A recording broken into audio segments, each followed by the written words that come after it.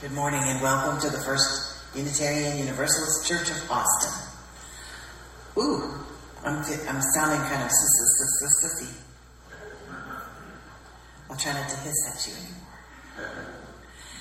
We are a spiritual and spirited community dedicated to the free and responsible search for truth and meaning. We're very glad you're here. We come from a long heritage of teaching that there's a spark of the divine in everyone. And so in the spirit of that heritage, I ask that you turn to the people to your right and left and welcome them here. And if you're watching on the live stream, if you have comments, greet one another in the comments. Please join me in our words for lighting the chalice. This is the flame we hold in our hearts as we strive for justice for everyone. This is the light we shine upon systems of oppression until they are no more. This is the warmth that we share with one another as our struggle becomes our salvation. Our call to worship today is from our transcendentalist forebearer, Ralph Waldo Emerson. To laugh often and much, to win the respect of intelligent people and the affection of children, to earn the appreciation of honest critics and endure the betrayal of false friends, to appreciate beauty, to find the best in others, to leave the world a little better, whether a healthy child, a garden patch, or a redeemed social condition. To know even one life has breathed easier because you have lived, this is the meaning of success.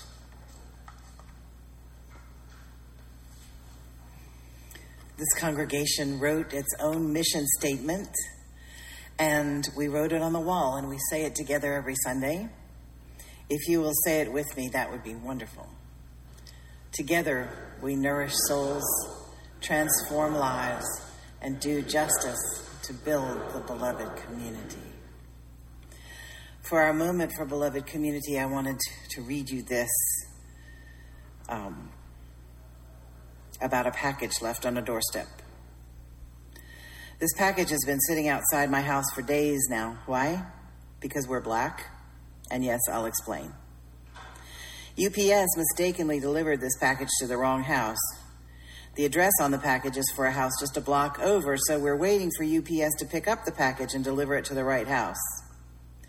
But Sean, why wouldn't you be a decent person and just take the package to your neighbor? Or better yet, you have teenage sons. Send one of them. That's the perk of having teenagers, free menial labor. The answer is because we're black. And it's extremely unsafe to send our boys to the home of any family that we don't know in this predominantly white neighborhood. Why? Because there's a realistic chance that one of my neighbors will see my boy as a threat and call the police or even pull a gun. And if you think I'm being ridiculous or paranoid, Google Brennan Walker, a 14-year-old black boy who earlier this month missed the bus and tried to walk to school. He got lost and approached a house to ask for directions. The owners of this home were convinced that this 14-year-old boy had come to kill them in broad daylight, causing the husband to pull out his gun and open fire on the fleeing boy. That is why this package will be sitting on my porch until UPS retrieves it, because I can't trust that my white neighbors won't see me, a Harvard-educated lawyer, or my 14-year-old honor student son as a roaming homicidal maniac. This is what it's like to be black in post-racial America. Good morning. What you are seeing behind me over here is our church's story walk. This story walk leads you from the southwest corner of the church all the way back through the garden over to the playground. So after church, if you want to go check it out, you can see this story that we are about to read today.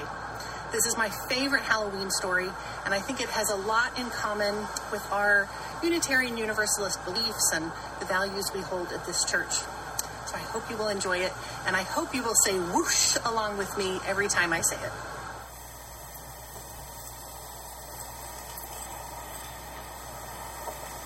Room on the Broom by Julia Donaldson and Axel Scheffler.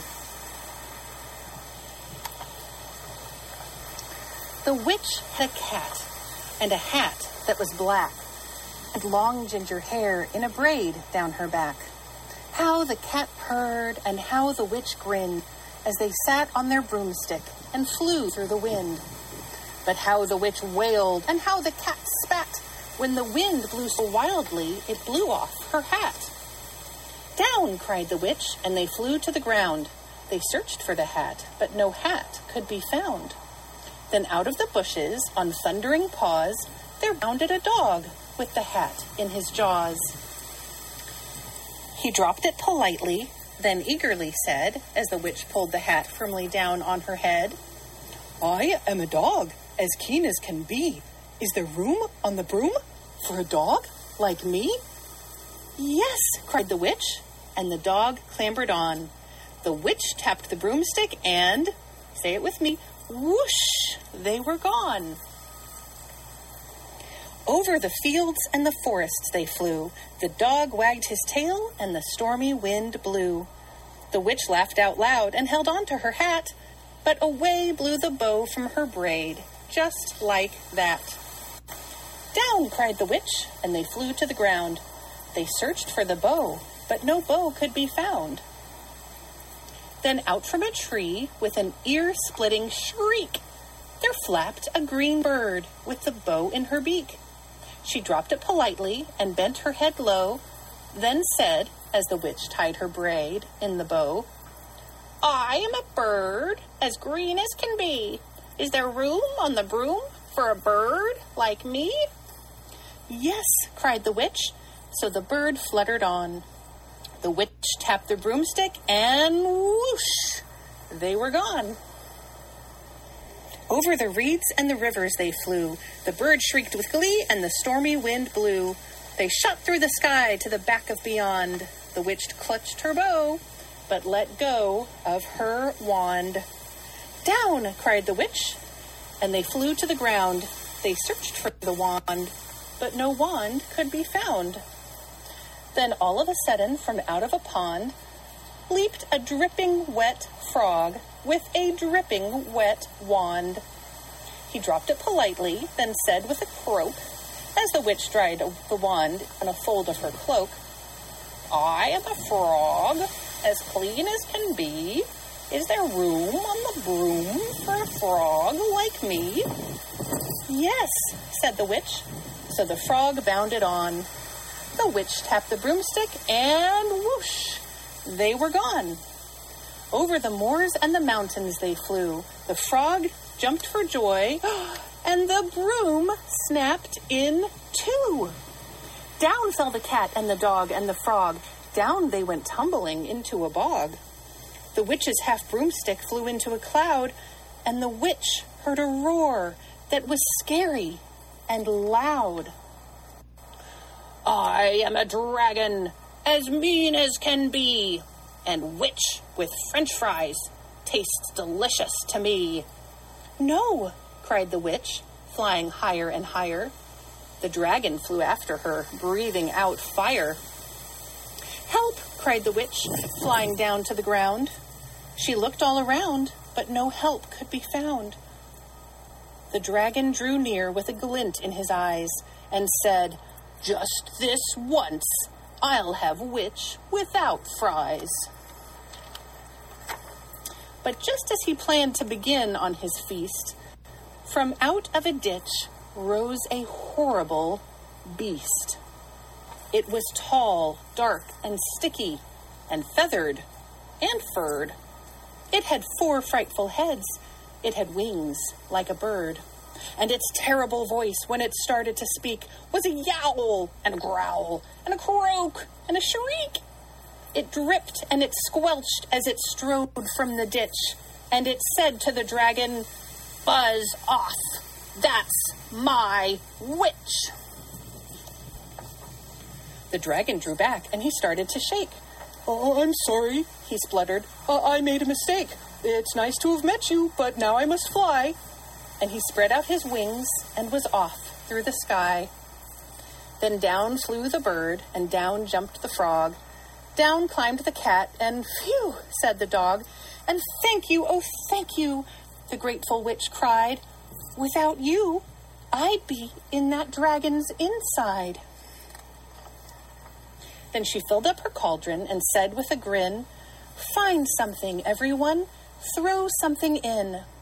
So the frog found a lily, the cat found a cone, the bird found a twig, and the dog found a bone.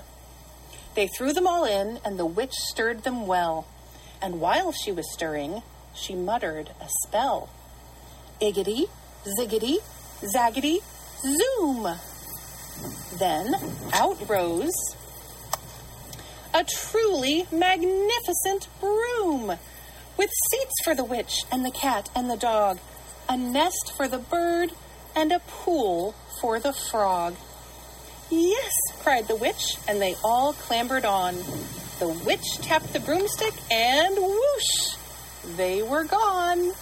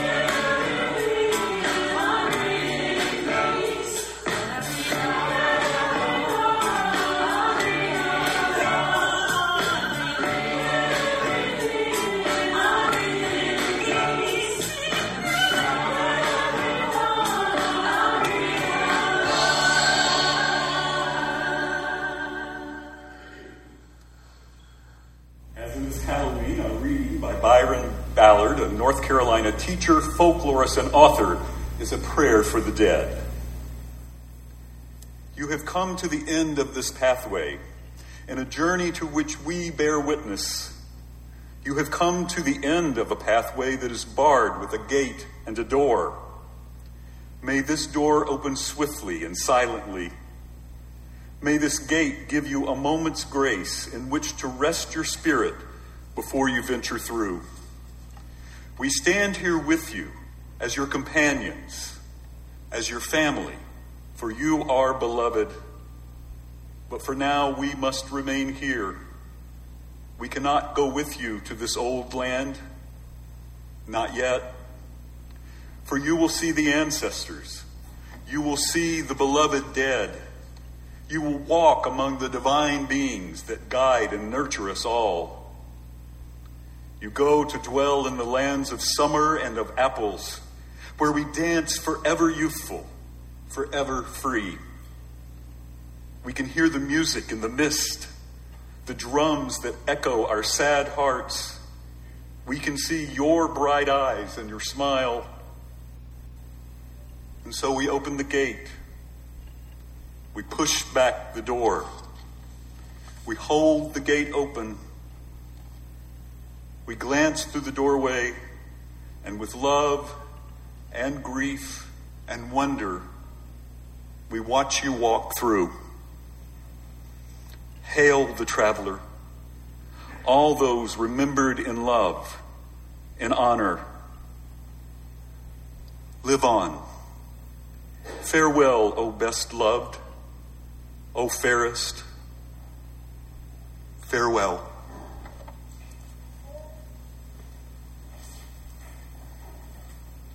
Now let there be a time of meditation and prayer where we think of our ancestors, biological and chosen, where we think of those beloved dead. And I will say the name of Lynn Xavier, who died this week from lung cancer. You're welcome to say the names of your dead out loud if you would like to. Bring them into the room.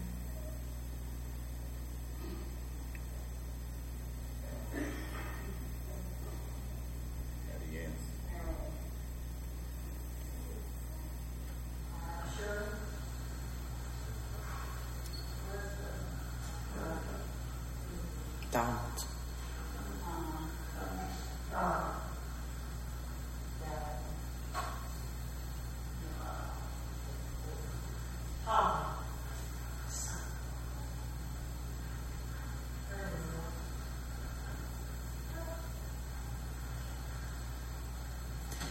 As we continue in an attitude of meditation, you're invited to light candles either now or any time during the rest of the service, so that not too many of us bunch up at the candles. Candles of joy or sorrow, hope, remembrance, or determination.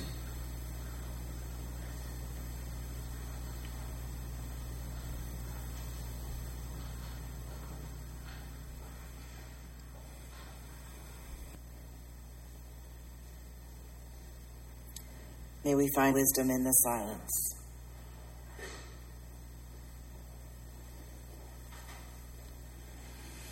I'm going to start this sermon by reading you a piece that I wrote. I think it's in a book called, did I say that out loud? I remember Boo at the UU. Cool night, velvet dark. Pushing your way through spider webs to get through the front door of the church, you're greeted by comfortingly scary witches and pirates, wizards, cats, and monsters of all shapes and sizes. The big room is filled with fishing games, a spinning game, letting you take your chances on gains or losses. And the basement becomes the tunnel of terror. I have no idea what's down there because just the name gives me the heebie-jeebies. The psychic surgery room and the fortune teller and the spells and potions are down the hall in the classrooms. Most years I was the fortune teller because my aunt, the Episcopal priest psychiatrist, taught me to read palms and tarot cards when I was a teenager. One year, though, I was put in charge of the spells and potions. I gathered my materials. Amazon rainwater, rainbow juice, liquid sunlight, herbal teas in various colors, wizard spit, honey water, dragon's blood, eyes of newt, sprinkles, vampire blood, chocolate syrup, alchemist's gold, caramel syrup, and various shades of powdered jello and pop rocks that would make a potion bubble and fizz. I was dressed up, all my materials were laid out, I had helpers dressed as wizards, and we were ready. The doors opened, and parents and kids came in asking for potions. "What do you want it for?" I asked. Usually it took them a long time to answer that, and I was mystified as to why someone would come in to ask for a potion when they didn't know what they wanted it for. Did they simply crave a passing experience? A sweet drink? This was magic we were talking about. It should be taken seriously. They rose to the occasion. I went to a liquid sunlight tea as I spoke. After giving it the final stir with a tiny wand, coffee stirrer, I handed it to one of the wizards who muttered over it for a moment and then delivered it with a flourish to the child. "I want to be a fairy princess. Eye of newt, bat drops, alchemist's gold, and fizzy pop rocks and wizard's bit." "Ew," she said, but drank it down. One dad said, "I want courage." Well, what would you have done? Dragon's blood with jello and pop rocks. It was awful looking. He drank it down. I think he already had courage. People complained about how awful some of the potions tasted. "What do you want?" I asked with what I hoped was charm. "Cheap grace? Pretty magic?" If you want something badly enough, you may have to do something scary or drink something yucky. Sometimes you get liquid sunlight with sprinkles, but other times it's V8 with blue jello and pop rocks. What happened next was that I was never asked to do the potions. Again. The next year, all the potions tasted good, and people didn't even have to pony up with what they wanted to have happen in their lives. This makes me think of people who describe Mother Nature as sweet and nurturing, taking care of all the little creatures with a warm cinnamon-scented hand. Or those who say they just knew there had to be a God when they saw the dolphins swimming at sunset. I don't know how ignoring the tough side of nature will help a person through the things church is supposed to help with. or how a dolphin swimming at sunset faith will sustain a person through the rough changes that get slung into his or her life like ninja throwing stars. Maybe I went too far with the V8 and Pop Rocks. Usually I'm a very nice minister, but I wouldn't be doing my job if I pretended that our faith wasn't demanding, that the right relationship was easy, or that facing change is a pleasant walk on the beach. Growing asks a lot of us. It takes courage, determination, spiritual practice, strong partnership, and the knowledge that life can be difficult even when you're doing exactly the right thing. Various potions have helped along the way. Love mixed with patience, effort, longing, and peace. Liquid sunlight, green jello, lizard tongue, and wizards. So, in our story, for all ages, there was room on a broom for everyone. But after the incident with the dragon, when everyone had pulled together to do something hard, that community got stronger. And the broom turned into some magical element where there was a good place for everybody. Not everybody would want to sit in a pond, but the frog did. Not everybody would want to sit in a pokey nest, but the bird did. And I think that's how community grows, when you can make room on the broom of the church for everybody. Because we have such a mixture of folks in some way, gay people and straight people. We've got cis people and trans people. We've got astrologers and astronomers, and they might even sit next to each other in the pew. We have to make room for everybody, and one of the ways that you make room for people is not with the golden rule. What's the golden rule? It's I do unto you as I would have you do unto me. But a better rule is the platinum rule, which is I do unto you as you would have me do unto you. Know what I mean? Because sometimes what I want and need is not what you want and need. You might live with somebody who likes to be hovered over when they're sick.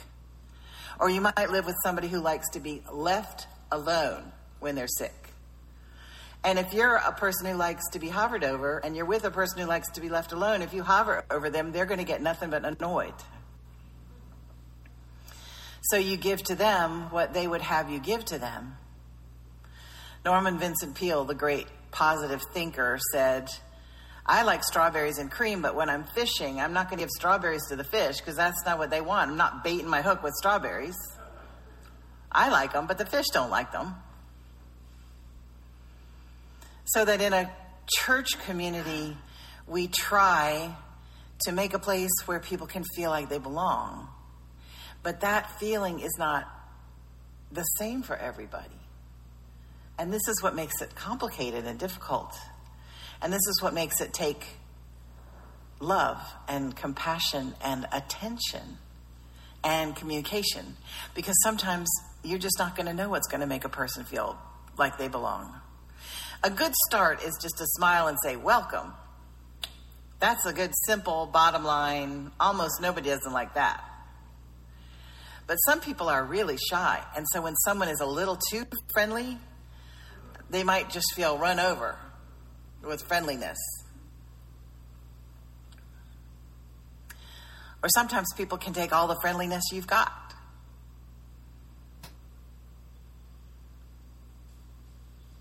Some people who are introverts want to hire someone to talk for them during coffee hour.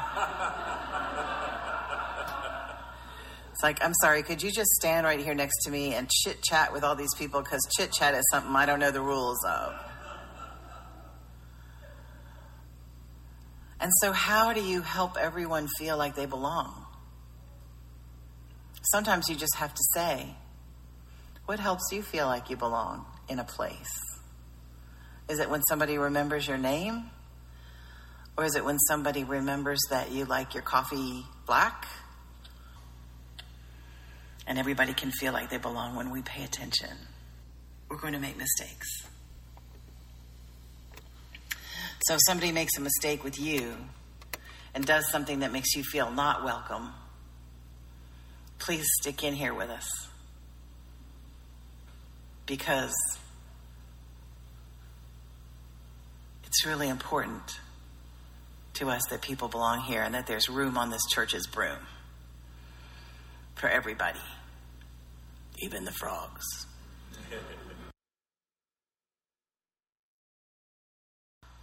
Please join me in our words for extinguishing the chalice. We extinguish this flame, but not the light of truth, the warmth of community, or the fire of commitment. These we hold in our hearts until we are together again. Please sing softly with me if you care to. This is a chant for Halloween. It goes, hoof and horn, all that dies shall be reborn. Corn and grain, all that falls will rise again. Hoof and horn, all that dies shall be reborn.